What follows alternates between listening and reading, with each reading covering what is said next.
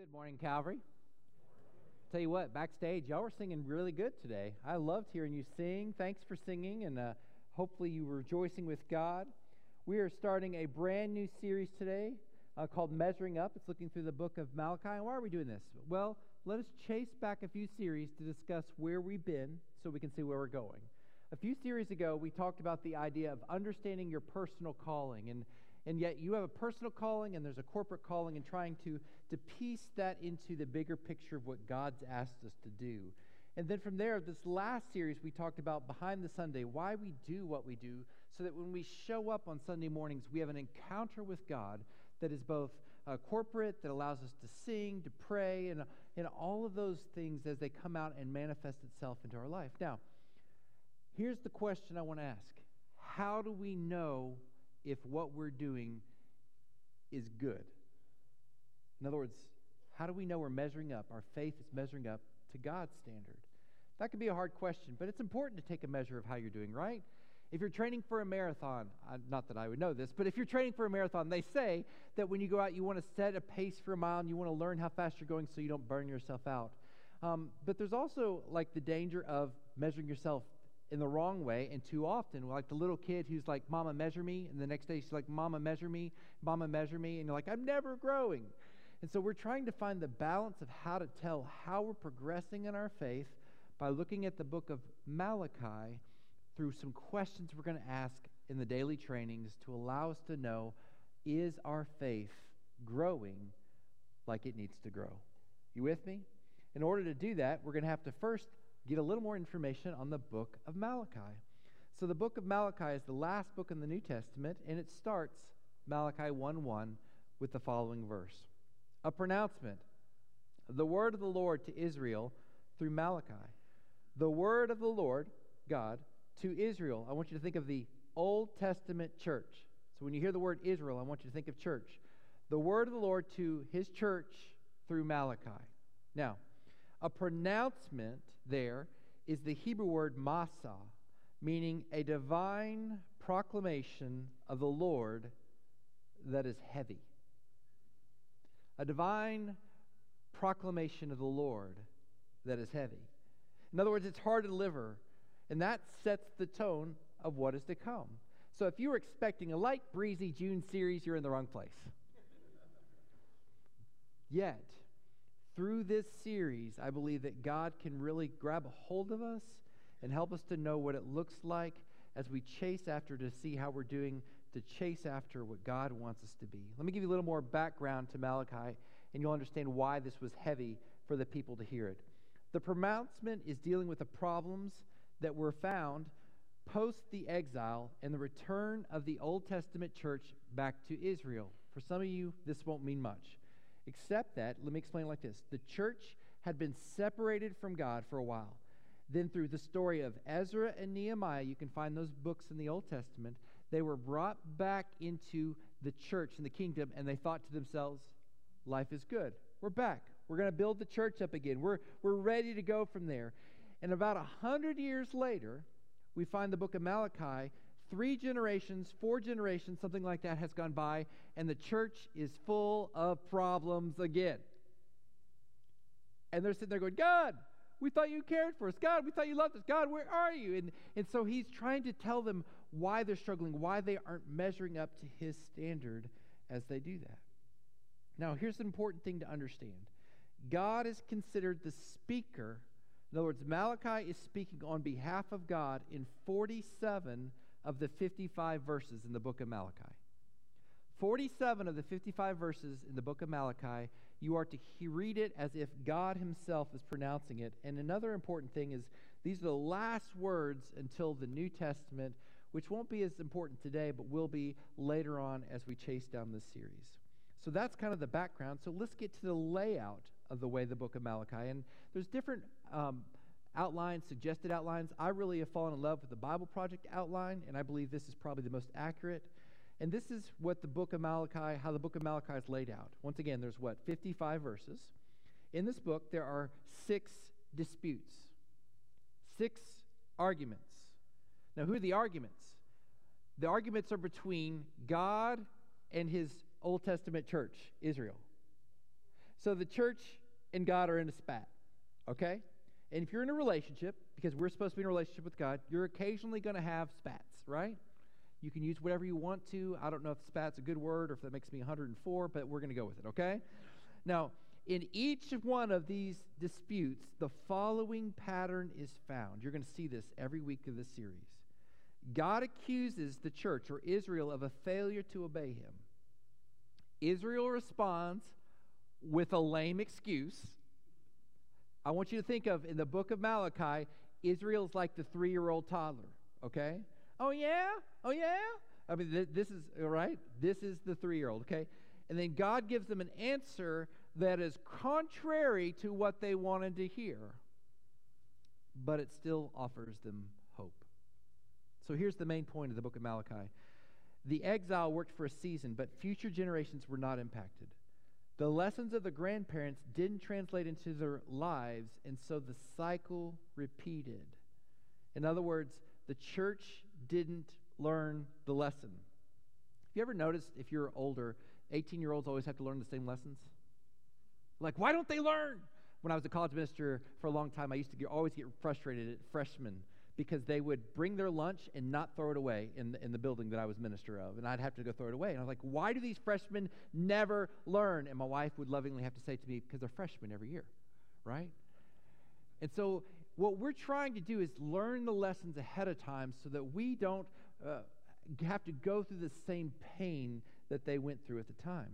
Here's the good news. The conclusion of Malachi offers us hope. God still cares, yet he's going to do what it takes to get our attention. Did you get that? He is going to do what it takes to get our attention, and he will provide a way of reconciliation or a way of hope. Let's look at the first dispute in Malachi 1, beginning in verse 2. Here's the pronouncement. Once again, pronouncement, lame excuse, and God's response. Here's the pronouncement. I have loved you, says the Lord. I love you. Isn't that nice? Don't you like to hear the words, I love you? Israel responds, how have you loved us? That's a fair question, because at the time they were going through a lot of problems, a lot of struggles, and a lot of issues. In other words, it's kind of like the toddler going, oh yeah, you love me, Mom? Right? If you love me, then why don't you let me stay up till 4 o'clock in the morning? Right? So here's God's response to that. Wasn't Esau Jacob's brother? This is the Lord's declaration. Even so, I loved Jacob, but I hated Esau. I turned his mountains into a wasteland and gave his inheritance into the desert jackals. Though Edom says, we have been devastated, but we will build the ruins, the Lord of armies says this, they may build, but I will demolish. They will be called a wicked country, and the people the Lord has cursed forever. Your own eyes will see this, and you yourselves will say, the Lord is great, even beyond the borders of Israel. Say, Daniel, what did that have to do with anything? I'm glad you asked. This is a timeout for those of you who have a Zach Morris friends. What I'd like to do is go back to Saved by the Bell and give a little timeout here. And so what I want you to see is if you are reading your Bible, I encourage you all to get a really good study Bible. Because when you read a book like the book of Malachi, they're going to have a lot of notes at the bottom. And I think it's important to understand the context behind what is written that we may not fully understand.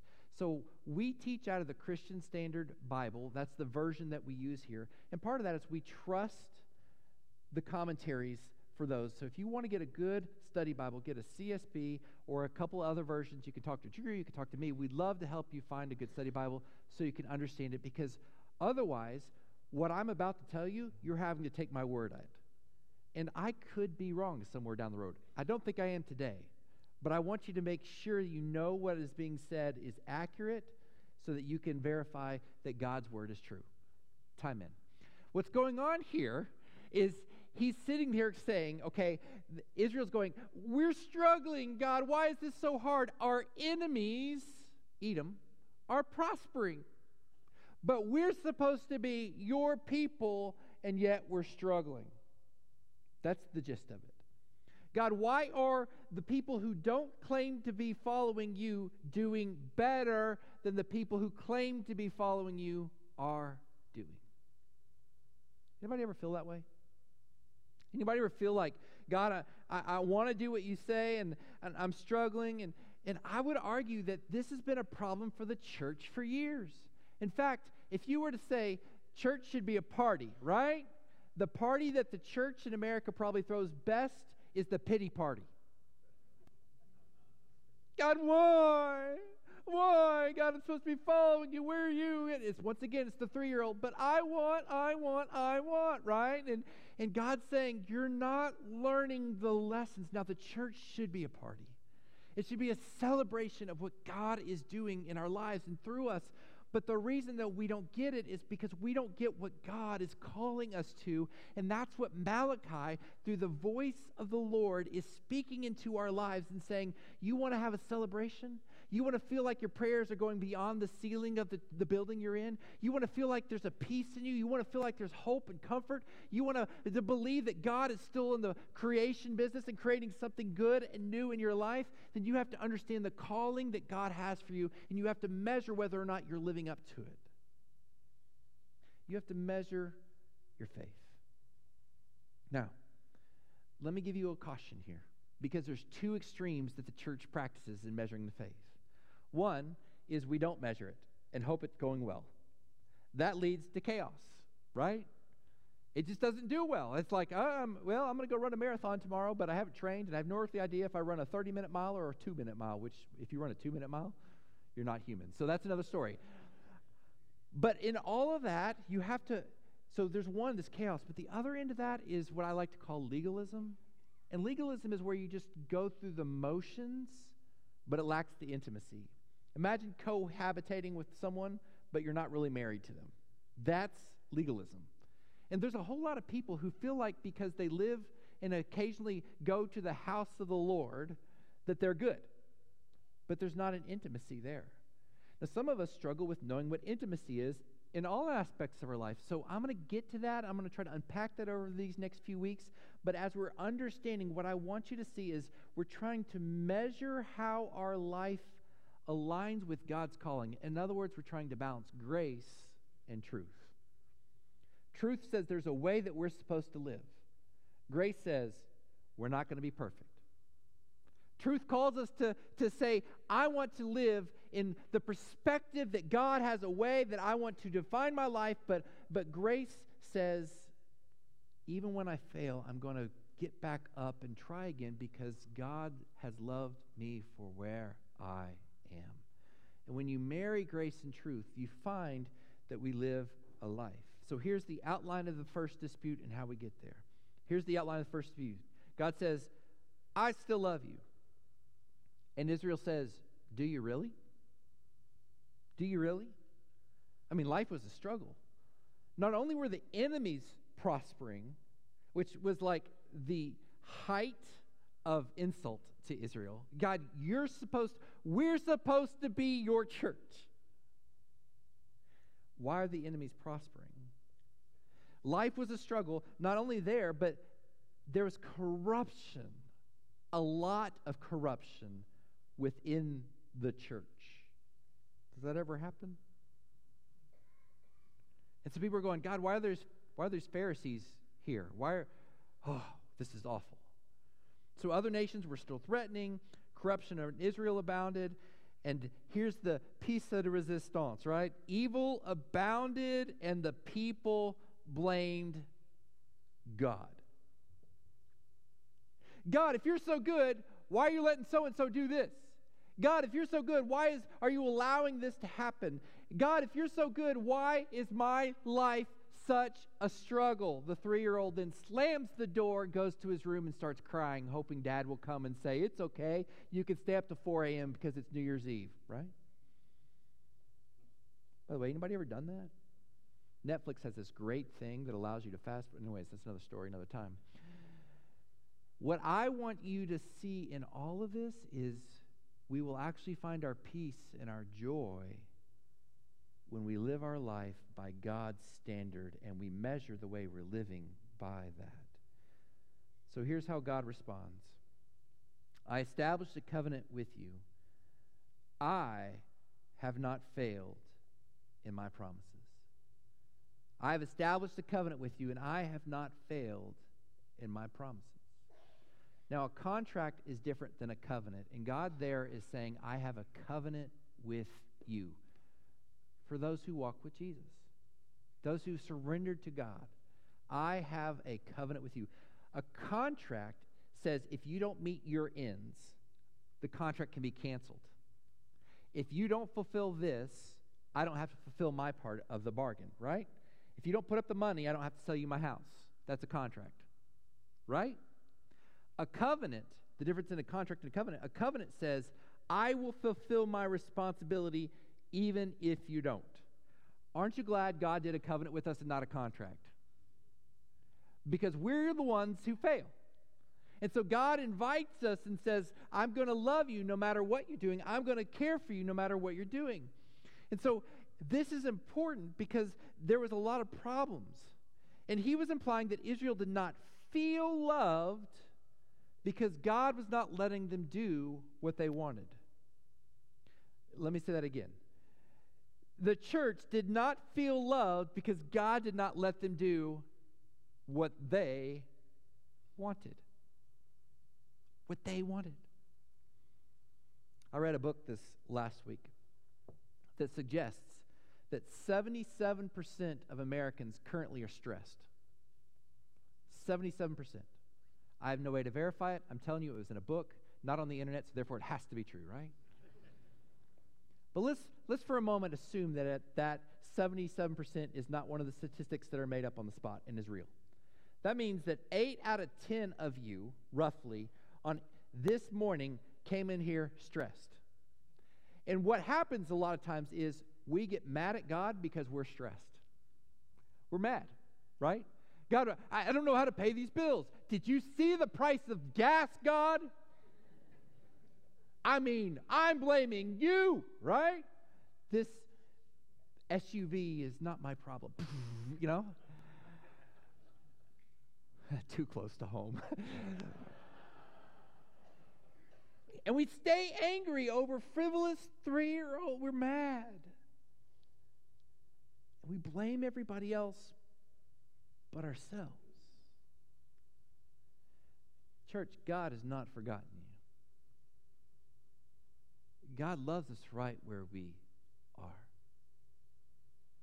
And the same author of this book said there's two kind of stressors that lead us to. One is we live out of controlling fear. And controlling fear is the big problem we have. Controlling fear is the idea that when I'm stressed out, I'm going to go, God, I'm supposed to live up to a certain standard. I don't know how to do this, so I'm going to try my best. God, here's your standard. Okay, now what do I need to do? God, I'm going to try to try a little harder, and that can promote legalism. It can promote misery. It can promote angst because I'm struggling with everything. So pick whatever your problem is, and you sit there and go, I know this shouldn't be a problem. I'm following God, and so I'm going to try to control it to get back to where I'm at peace with God. Do you hear the word I in there a whole lot? That's not holy. The holiness is the place where we say, I'm not going to live a controlling fear, but I'm going to live a releasing fear where yes, there are issues in my life, but I'm going to lay them at the foot of the cross because God does care for me. God does want what's best for me.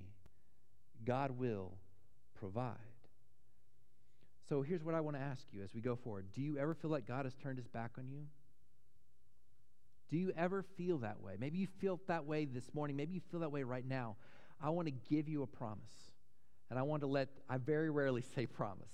Here is a promise I can give you. The Lord is constant. The Lord is kind. The Lord is loving. He will not turn his back on you. Let me say it again. The Lord is constant. The Lord is kind. The Lord is loving. He will not turn his back on you. How you feel about it does not change the facts. He will not. You see, God lovingly cares for you.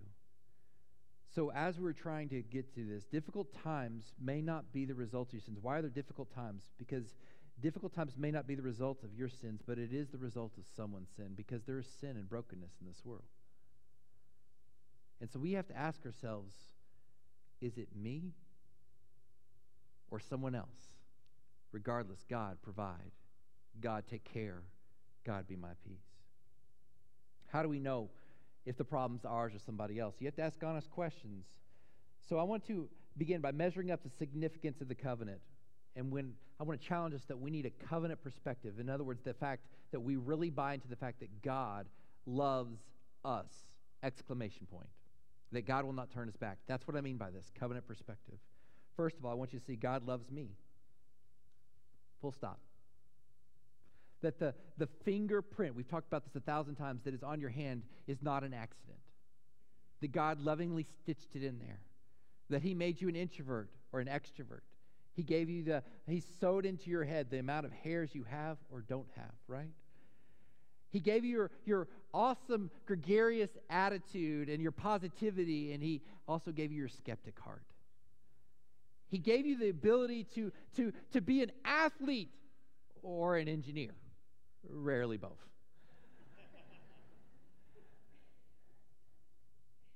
And when God looks at you, he does not see a mistake. You have a personality that was given with a purpose to glorify God on this earth. Do you hear how the series are building? One of the hindrances that we have of living out that personality and that purpose is that we don't accept the fact that God really loves us, because when we have problems, rather than giving them to God, we try to navigate them on our own, and the navigating of our own leads to chaos, misery, struggles, and then it only leads to further sin. What would it look like, church, if we woke up this morning and realized, God, you are good. God, you are holy. God, you were faithful. I will not doubt that. And we, instead of trying to take all of the burdens and the stresses of this world, said, you are my loving Father. Here's my burdens. And we watched him do amazing things. Part of the reason we struggle finding the peace is because we don't really believe God loves us. Because we bought into lies that if we have hardships, it's God saying he doesn't care. And that's just not true. But God not only loves you, he loves us all. Anyone who gives their life to Jesus. What is John 3:16? For God so loved the world that he gave his only son, that whoever believes in him should not perish but have everlasting life. Whoever? Does that really mean whoever? Yes. Whoever believes in him, including you, your neighbor, and the person in the prison who has committed heinous crimes, who then repents of them. The crimes that I won't even utter in this room, who truly repents and gives their life to Christ. God loves them too.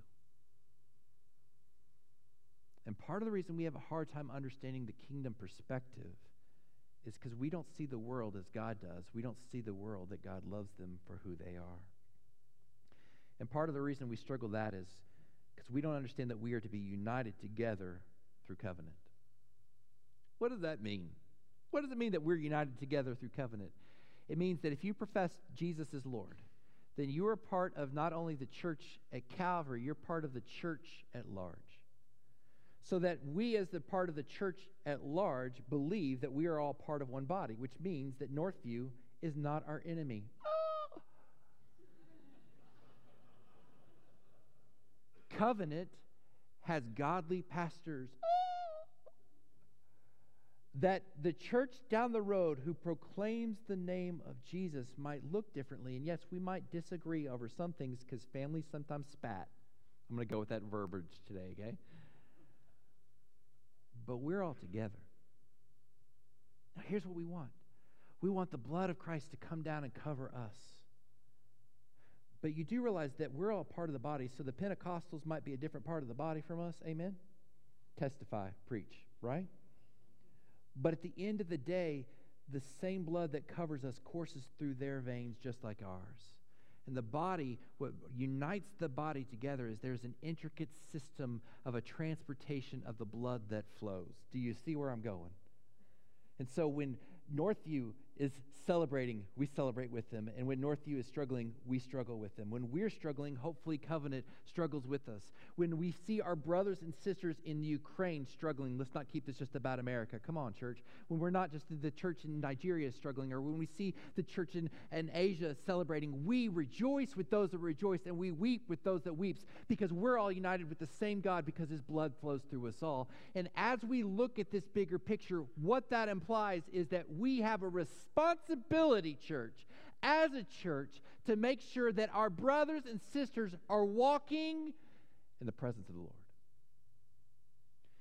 That's what was broke in Malachi. Because here's how they measured their life, and see if this resonates. God, I'm good. I am not living like the guy down the road. I give my tithes and my offerings. I still acknowledge you. Why is my life so hard? And he's going, you're not loving the church. You made the faith about you. You're not challenging them to grow in the faith of the Lord.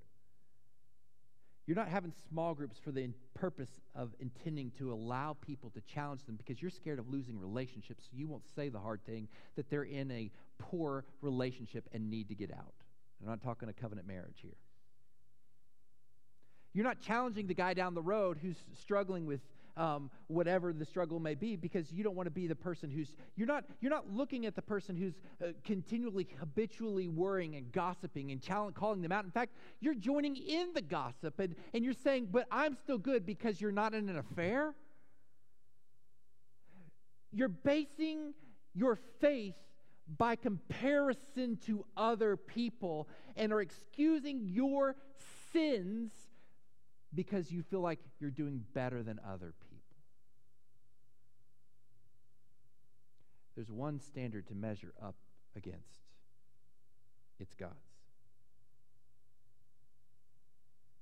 I told you this was going to be hard. Pronouncement, remember? Lord, convict me. We have to balance grace and truth, knowing that none of us are perfect.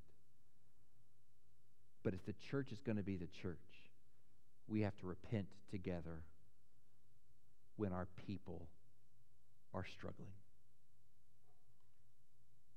You're not good if the person sitting in the seat next to you is not, because we are one. We have to stop buying the lie that God just came just for me. He didn't. It's not just an evangelism metaphor when we're supposed to go out and go make disciples of all nations. It's disciples. We have to lovingly challenge, lovingly repent together, weep and rejoice and celebrate. This is how we grow. So how do we do that? We need a covenant pursuit that says God's people, not just me, God's word, not mine. In other words, not what culture says, what God says. Not the standard that I think, unless some of you who are like, amen, you be careful what you say amen to, because you're already thinking of a few issues, and that's the comparison game. I'm talking across the board. Are we really willing to go across the board? What is the God's word, not mine? We need honest evaluation and repentance. And we need a chasing after the characteristics of God, which is peace, love, joy, kindness, gentleness, faithfulness, and self-control. Amen? Which ultimately leads us to a covenant peace. Where we're going at this series over these next few weeks is I'm going to give you a series of questions. And these questions are going to stir your soul if done right. These questions may not be easy, but I believe there's peace on the other side. And I believe that not only this will benefit not only Calvary, but the church at large, when we understand what it looks like to walk in unison with God. If we don't, well, we got problems, because God will get our attention. So here's what I would challenge you to do as we see the perspective. I want to just share an illustration with you where we're going. When I went to Haiti, many, many years ago, the first time I went to Haiti, we went there and we went with an eye doctor, and what we were doing is helping The Haitians, most of which cannot afford glasses or have access to glasses, and we took glasses to help people see. It was very rewarding and very, very good time. And some of the glasses that most of us wouldn't wear, they loved them, and it was awesome to see God use that ministry and the heart. But I'll never forget, there was this one Haitian who was legally blind, and we didn't know that when he first came up. And I remember getting the eye doctor going, I don't understand. This guy says he can't see. And through the course of the conversation, we ended up allowing him to have the strongest Coke bottle type glasses, those, so you know what I'm saying, that we could find. There were readers of like plus 11, plus 14, something like that. I mean, that may mean nothing to you, but think thick glass, right?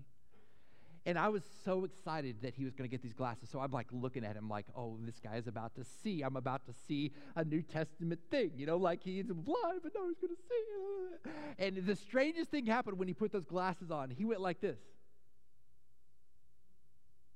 and didn't say a word. And as he walked out, he didn't even say thank you or anything. He just kind of walked out. And I was kind of like flabbergasted, because in my heart, that's what I was not expecting, that reaction, right? It's like, I'm going to throw a surprise party. Oh, thanks. And I went and asked the eye doctor about this, and she goes, Daniel, you got to understand. This is the first time he ever knew his fingers had fingerprints. In fact, when he goes outside today, he was so blind, this is the first time he's ever going to know trees have leaves.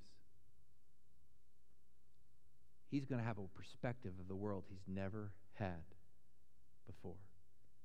It's hard to celebrate that. He's just taking it in. And as we're going forward, here's my prayer. That the Lord does something so uncomfortable in our life that's who we are. We're going to see the world with such a different perspective, a kingdom perspective through this book, through the challenge of what God's doing, that we're going to be able to go, Father, move. And we're going to be in awe of the details of his plan for our life as it unfolds before us. It begins by us measuring up. So here's our daily training. We're talking about how do we measure God's love for us? Well, he loves us. So how does my love measure up with him? I want you to ask the following question. Am I placing him first? Right now? Yes. Tomorrow? Yes. I want you to ask that question all the time. In fact, if I'm honest with you, as opposed to when I lie, if I'm transparent with you, what I really want you to see is I hope this week there's some 3 o'clock in the morning rumblings. I hope there's some deep, hard conversations in marriage. I hope there's some uncomfortableness, uncertainty, some agonizing, some longing. I hope there's unsettled holiness that resonates down to the core of your soul as you're raising your kids and you start punishing them. And as you're punishing them, I want you to punish with this thought in mind. Am I putting God first in this punishment? When it is spat, keep that word today, breaks out between you and your significant other, am I keeping God first? Or am I putting him in a corner for now? When work gets hard, am I putting God first? When it comes to the decisions that I make, am I putting God first? Because here's the thing. You and I will not be perfect. I will fail my wife many times. But you know why I know that my wife and I are in a good relationship? Because even though I may fail or she may fail, we know we're going to get up and try again. You may fail in your relationship with God, but let me be clear. God still cares for you. God still loves you. God has not abandoned you. So get back up and keep going. Because if you love God, if He's the imminent of what you're about, if He is the core of who you are, then you're going to want to do what He says. So I pray that this question inundates your life so much this week that it causes you to be uncomfortable for the glory of His renown. I know it's vacation, but these are going to build. So if you're gone, watch it online. If you're not gone, be here. Because the body needs you. You're part of the body. At the end of this service, there'll be a couple of us up front. We'd love to pray with you. We'd love to talk to you about Jesus if you want to know more about Him, about how Jesus died on the cross for you, what this blood talk really means, and how His sacrifice covers you. You got questions? We hopefully have answers. If we don't, we'll find them for you. But come talk to us after the service. But for now, I invite you, as I pray, ask God right now, are you my priority? Are you my priority as I'm about to sing, or am I just thinking of lunch? Are you my priority in this prayer, or am I just moving on to the next thought?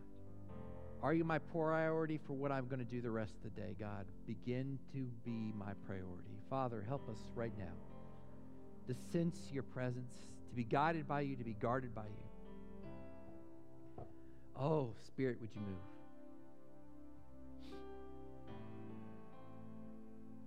We as your church need to come to you,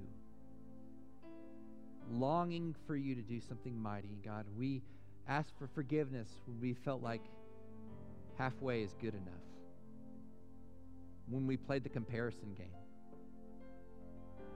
So God, right now we bring our lives and measure it up to your standard and your standard alone. Show us what we need to give to you. Help us to joyfully do so, to resonate with you, to find your peace. And God, when we don't know how, we thank you for that moment. And we ask that you show us your amazing love, because you are good and kind and just and loving and faithful. You are our Savior and our Lord. You are our friend, our judge, our advocate, our ally. You are our Prince of Peace, the King of Kings, the Lord of Lords. You are Emmanuel, God in human flesh that has come with us. You are constant companion, a source of joy. You are the beginning and the end. You are our hope, our everything. We proclaim your goodness even now. In your holy name we pray, the name of Jesus.